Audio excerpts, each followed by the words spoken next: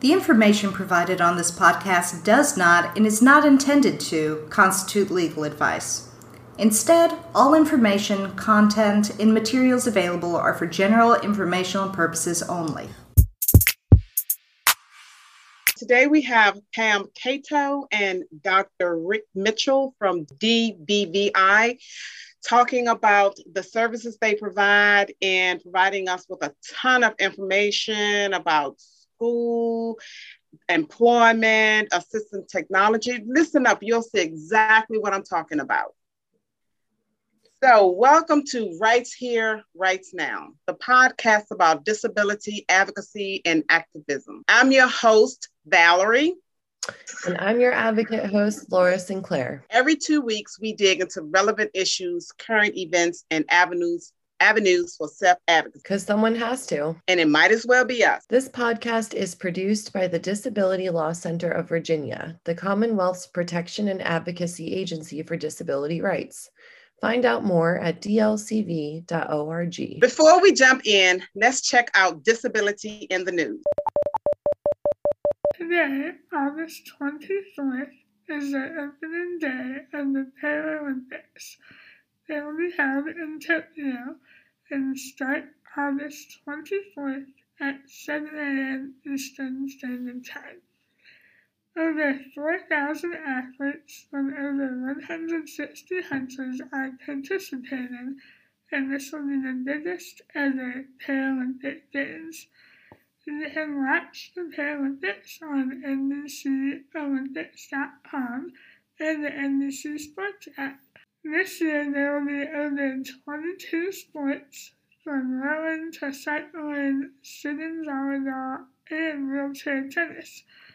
For the first time, badminton and taekwondo have been added to the Paralympic Games. The Paralympic Games will be hosted over the next 13 days in Tokyo. 234 athletes from Team USA will be competing in the Tokyo Games, including 129 returning Paralympians and 6 guides for those who are visually impaired.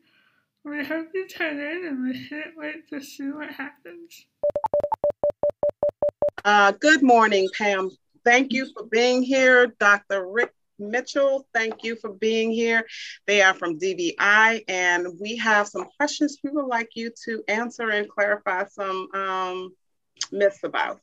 So I'm not sure who will answer this, but can you tell me what is the purpose of DBVI?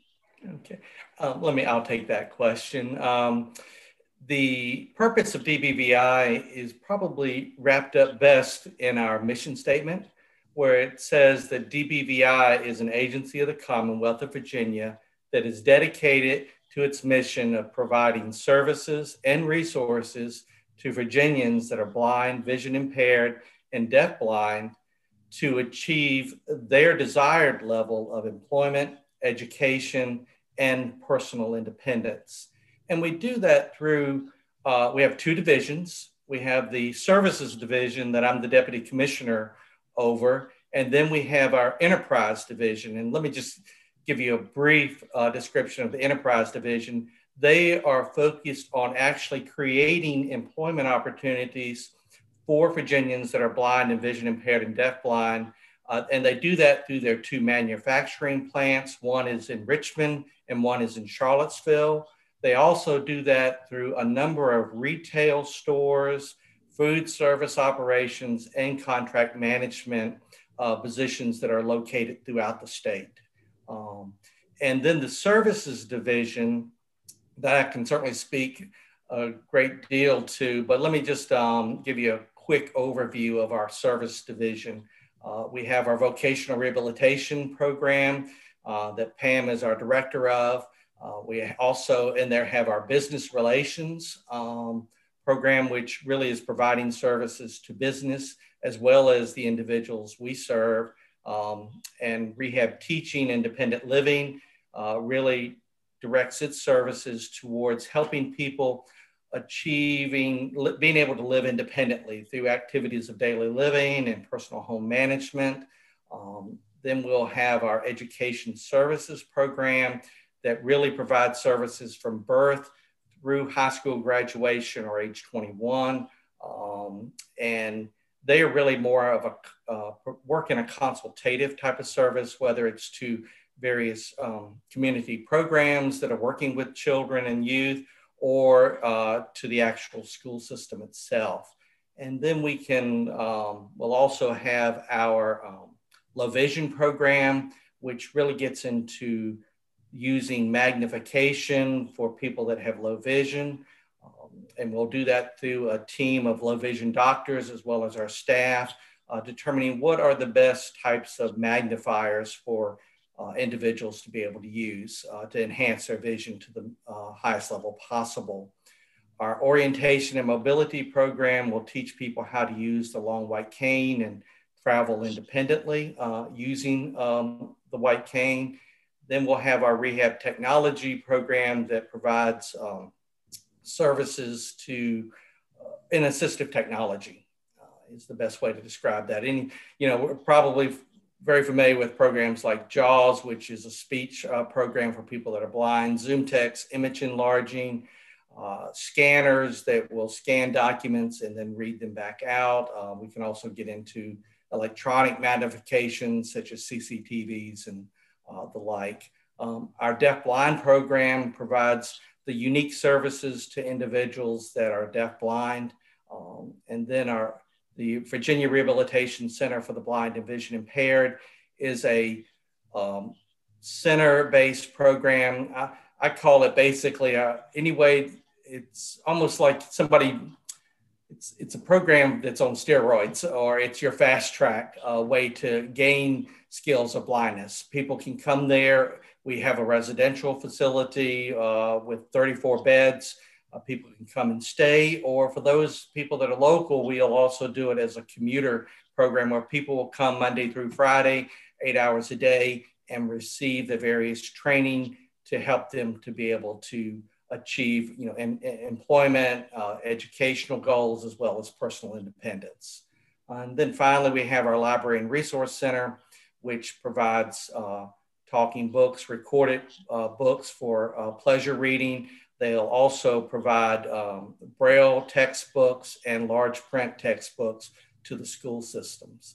So these 10 different programs that fall in the services division really does help individuals achieve their personal level of their desired level of employment, education, and personal independence.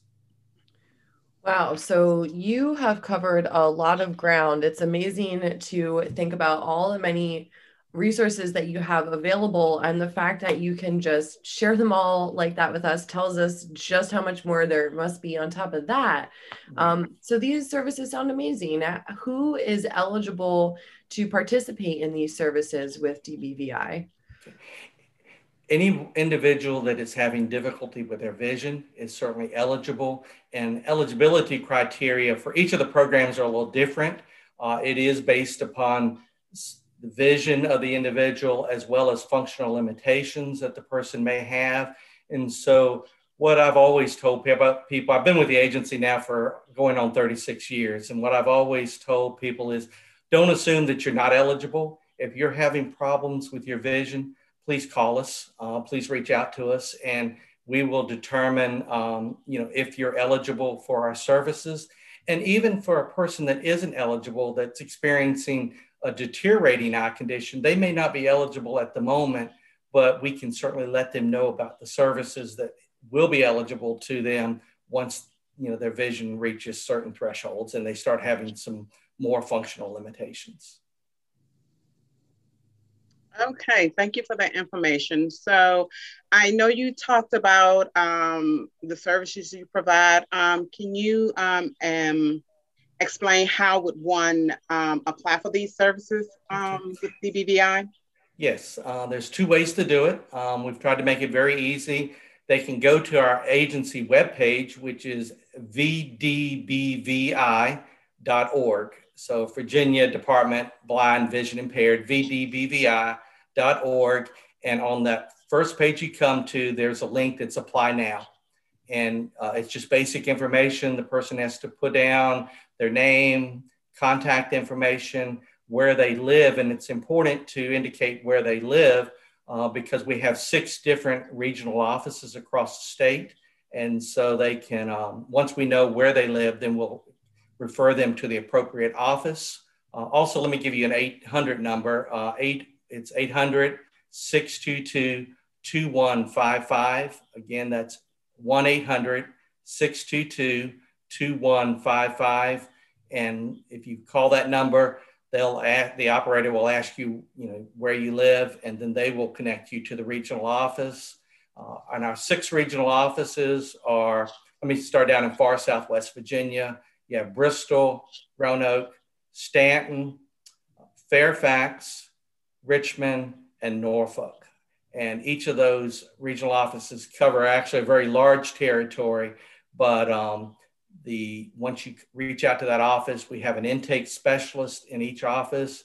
They will reach out to the individual that is needing services, ask some basic information, determine, what type of programs they may need, whether it's our rehab teaching, if it's somebody that's just looking for, being able to live more independently in the home. If they're interested in employment, they would then be referred to the vocational rehab program, and a vocational rehabilitation counselor would call them. Or if it's someone that maybe an infant or someone still in the school system, then they would be referred to our education program. And oftentimes, an individual may be referred to multiple programs all at the same time. Just a quick follow-up question to that. How long would that process take for someone to put in the application and then for someone to reach out to them? How long? At a minimum, 15 days. Okay. But historically across our offices, staff tend to reach out very quickly, especially the intake specialists. They tend to reach out within the same week that they get that call. Thank you.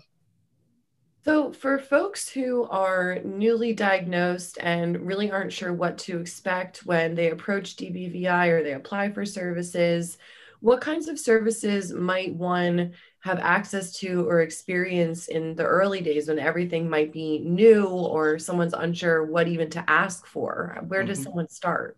Okay, they start with that intake specialist, and across the state, all of our intake specialists have been around for a number of years. So they're good at just talking with the person, giving them some basic information. And often we will start with the rehab teacher. It's really, though, dependent upon the situation, who will be the first person to reach out, because all of our staff certainly know all of our different resources and what is available.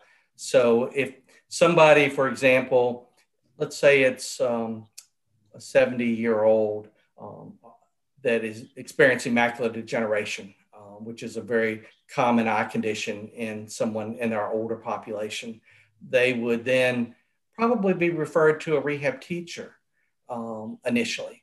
But if it's somebody that is still working, and let's say that they're 35, 40 years old, and maybe they're working somewhere in the information technology area, they would be referred first to the vocational rehab counselor, because oftentimes somebody that is working, that's their first concern, and they want to be able to maintain that job. And so we would come in with all the various programs and resources that we have to ensure that that person is able to maintain their employment and gain whatever skills that they need to be able to continue working, because it's much easier to keep somebody in a job and working than necessarily, having to go back out and start all over anew with a new employer. Thank you for that. So I heard you mention earlier about assistive technology. Yes. Could you please let us know, is there any assistive technology training? Yes, we do that in a number of different ways. In our field offices, we have a number of, we call them computer tutors. They are basically independent contractors with us, but we have screened them to make sure that they understand the various software, whether it's JAWS, ZoomText, OpenBook for scanning, that they have the necessary skills and understanding of that program so that they can teach somebody else. But not only do they need to understand that the assistive technology and how it works, they also have to have good and teaching skills. And so, they're evaluated. And then once the person is evaluated and make sure that they have the necessary skills, then they're placed on what we call our computer tutor network. And then the regional offices can reach out to the various tutors and contract with them.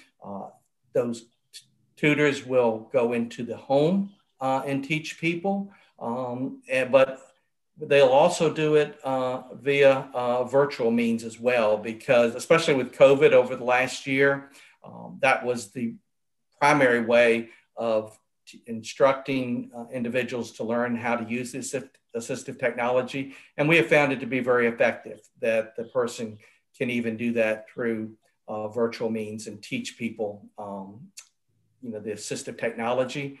Again, if you're interested in learning, though, on a faster method, you can come to the Virginia Rehabilitation Center for the Blind and Vision Impaired and receive training as well. If it's just assistive technology, though, that the person is needing, then they would need to function as a commuter student, because since it is a 8-hour program a day, we're not able to teach people 8 hours a day, just assistive technology. They need to be in other classes as well at the center.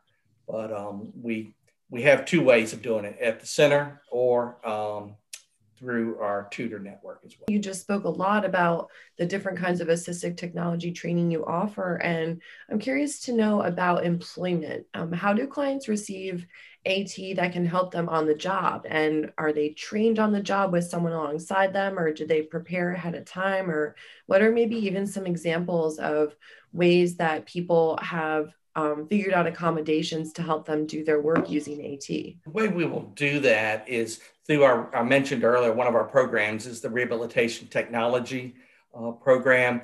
And we have 4 rehab technology specialists across the state.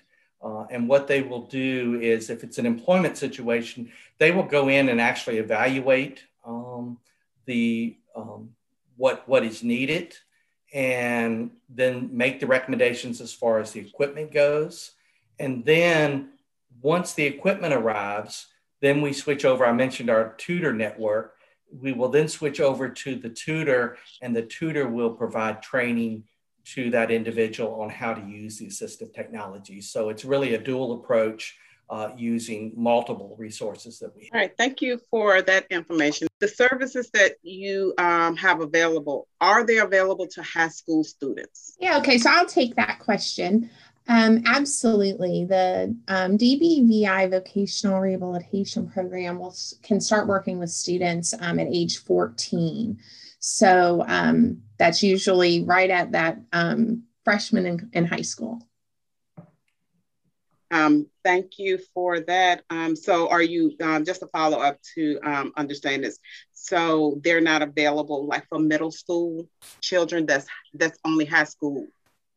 Yeah, starting at age 14. So again, in our agency, we do have educational services, as Dr. Mitchell mentioned, to help liaison and work, but resources through the vocational rehabilitation program, when we start talking about preparing for employment, starts at age 14. Okay, thank you for that clarification, Pam. So when people are ready to prepare for employment, you've mentioned different types of AT, you have different types of training. What are specific skills that you find come up again and again that are really especially important to emphasize? And then how are you able to advocate on behalf of clients to employers? I know that working with you all a little bit on the state council, that you work really closely with businesses in the state to make room for jobs and for people who need help and who need career options. And of course, to show, what kind of value people bring to these jobs that employers can look for and hope for. So how do you help to prepare folks for employment, and how do you work on the business side to make a happy connection there? Sure. Let me ask a clarifying question, Laura. Are you talking specifically for the students that we were on, or you just want overall in general how we help prepare for employment and interface with business? Both. I think those are both great areas. Thanks for defining them. Yeah, so why don't we start, a lot of the services are similar, of course, both for students, youth, and adults, but we have some great services available for our students that I think really help. We talk about early and often working with students and, indicators for employment success in adulthood. So we have something within our VR program called Pre-Employment Transition Services that are a big focus for students. So these are going to be for young people aged 14 to 21. If they're still in high school, we can provide these services through age 22. And those things are things like, job exploration counseling, really helping, the student understand, what career fields and career paths and things they're most interested in and would like to learn more about, right? We absolutely provide work-based learning experiences. So, this can be, paid or unpaid, it can be volunteer, it can be after school, it can be during the summer. That's one of those indicators that's so critical for employment success in adulthood. So that's a big focus. Our VR counselors certainly provide counseling and opportunities for what's going to happen, post-secondary, right? So post-high school. So, are there more educational programs? Is it college? Is it credential training? And we really want to make sure we keep that at the forefront of the guidance and counseling the students receive. A lot of our students, need some type of workplace readiness training to help them develop those social skills. And again, focus on those independent living skills that Dr. Mitchell mentioned. So, that's really important. And then another key feature is instruction and self-advocacy, helping our young people, helping our students know how to advocate for themselves, how to make choices for themselves, and then do that in an appropriate way that'll lead to success. So, these are all things that we really focus on with our students. Now, certainly, just because once they get a little older and they're out of school, or, they're considered a youth or an adult, we still can provide, great job exploration counseling, great work-based learning opportunities, and all of those things. But we certainly, for our students, emphasize that early. Students and adults, of course, have access to the full range of VR services that might be necessary to help them prepare for and achieve employment. You asked about, our work with businesses. We have a business relations team. And I think Dr. Mitchell said this, one of their primary roles is engaging with business, knowing what opportunities, building connections, and developing relationships so that when we have someone, on our job seekers in our pipeline, we'll have relationships ready to go. But they also work directly with our counselors and the individuals served by the VR program to, again, provide information on labor market, what education or training or credentials are required for a specific goal, and then to help prepare them along with the counselor and interviewing skills, right? And we talk a lot about how do you present yourself, an initial meeting, that first chance to make a good first impression. So all types of things our business team does to really help develop those opportunities and help individuals best represent themselves to the employers. Thank you for that. So finally, I just would like to know, as far as higher education, the traditional higher education, what does the services look like for the training and the vocational? Can you tell me more about that? Sure. So I think one thing that's always important to know is all of our services are very individualized. So if someone works with their counselor, everyone works with their counselors, and they kind of talk about, what is it? What is that goal? What are we trying to achieve here employment wise? And then together they can explore additional education training that may be necessary to achieve that goal, right? And so, for one person, that wants to work in the accounting field, well, they're going to need at a minimum, maybe a bachelor's in accounting. So we're going to be talking about perhaps some college training. For the next person, they may be really interested in some of the STEM and IT related fields. That might include college. It may also include credentials. Businesses are telling us what they want are these IT credentials, and that's really important. So we're going to help them map out what their training program and or other education would look like. We also have other, what I call more of that traditional vocational training. Somebody wants a career in logistics. We have some great vocational training programs that we can target for them. So it's very individualized, depends on the goal. They'll work with their counselor and, again, determine what is the best path to help them achieve, their success. And let me just add, as I said earlier, I've been around for about 36 years, started out with the agency as a VR counselor. And back, then I knew pretty much that having a college education was certainly the way that someone would be able to achieve, being able to live independently, having a good income. But in the last few years, as Pam talked about, certainly credentials are something else that we are now looking at, because oftentimes someone can pursue, a very specific credential and be able to achieve a really good paying job without necessarily having to go through obtaining a college degree.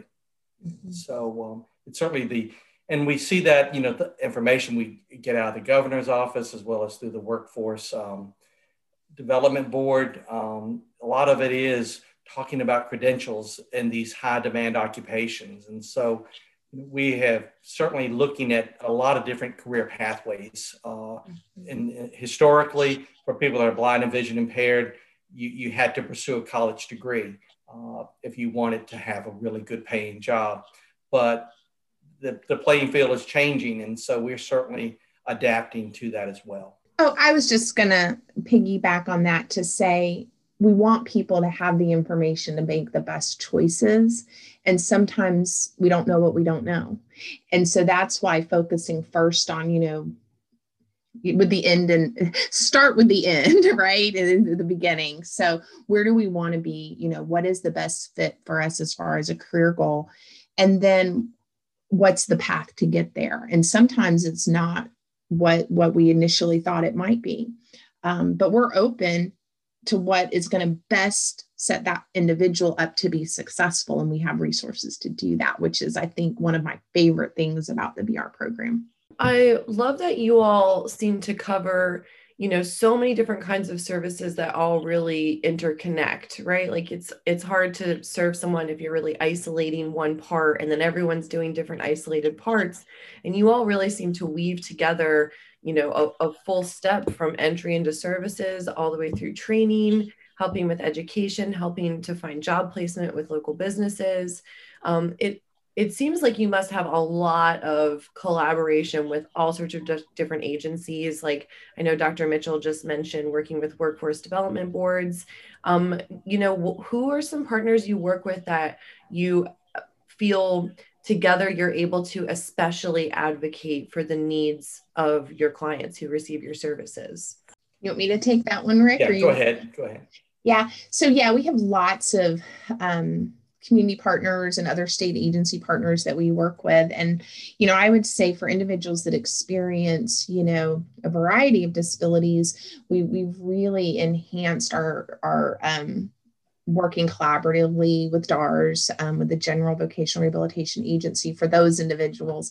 So that's a partnership that I think is critical, because we each bring, even though we're full VR programs, we bring different skill sets and abilities together. So I think we have a lot of success there. We work with the American Job Centers, the Career Work Centers around the state. Again, I think it's important to know that those services are available for all Virginians that are job seeking. And so we are working collaboratively to make sure that the individuals that are blind, vision impaired, and deafblind have access to those services. I can't stress enough our partnerships with our businesses. We have we participate again with JARS with the Federal Job Club, and people are getting just amazing jobs with the federal government. We have state employment initiatives where we're working again with other state agencies and their HR departments and hiring. One focus we have this year is looking at registered apprenticeships in Virginia and, working with the Department of Labor and Industry there. So it definitely doesn't serve us or the folks that we work with to be siloed. We definitely try to understand what all the resources are and, work within that system. Thank you so much for that information. But one more time, can you please provide your contact information to the audience, to the listening audience, so they know how to contact you if they should need you? Okay. Our toll-free number is 800-622-2155. Again, 800-622-2155. And our web address is vdbvi.org, Virginia Department Blind Vision Impaired. So it's vdbvi.org, and there's a link there that says apply now. Thank you for that information. And thank you so much for coming on to our podcast and give the listening audience some amazing information and resources they can follow up with. Thank you for having us, and it was our pleasure. Yes, thank you. And now a DLCV highlight. Gladys has been involved in the political process since she was old enough to vote. She avidly follows the candidates and issues. Gladys has a developmental disability and communicates with a computer device. She needs help with daily activities and making medical decisions. Her mom and sister help her with these things. Her mom became her guardian when they lived in another state, and when the family moved to Virginia, the guardianship transferred here. Nobody in her family knew that in Virginia you lose your right to vote when a guardian is appointed, because that was not true in the state where she moved from. Gladys was devastated when she found out. Her mom and sister tried to file a petition in court to get her voting rights restored, but they could not navigate the process alone. They reached out to DLCV, and with the help of a DLCV attorney, Gladys got her voting rights restored last week. Once again, I would like to thank Pam Cato and Dr. Rick Mitchell for providing this information.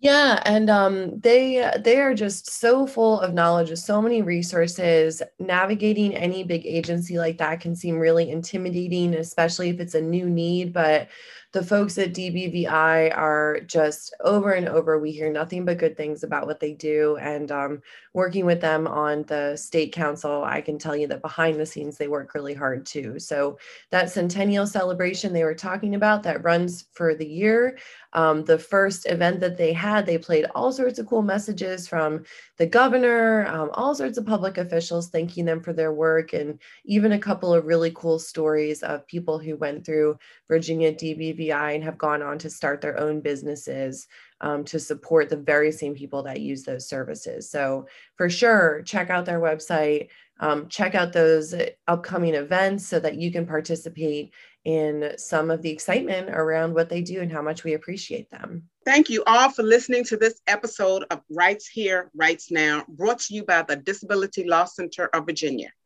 We're available on Apple Podcasts, Spotify, or wherever you get your podcasts. Don't forget to subscribe and leave a review. If you need assistance or want more information about DLCV and what we do, visit us online at dlcv.org. Follow us on Twitter at Disability Law VA and share us with your friends. Until next time, I'm Laura Sinclair. And I'm Valerie Jones, and this has been Rights Here, Rights Now.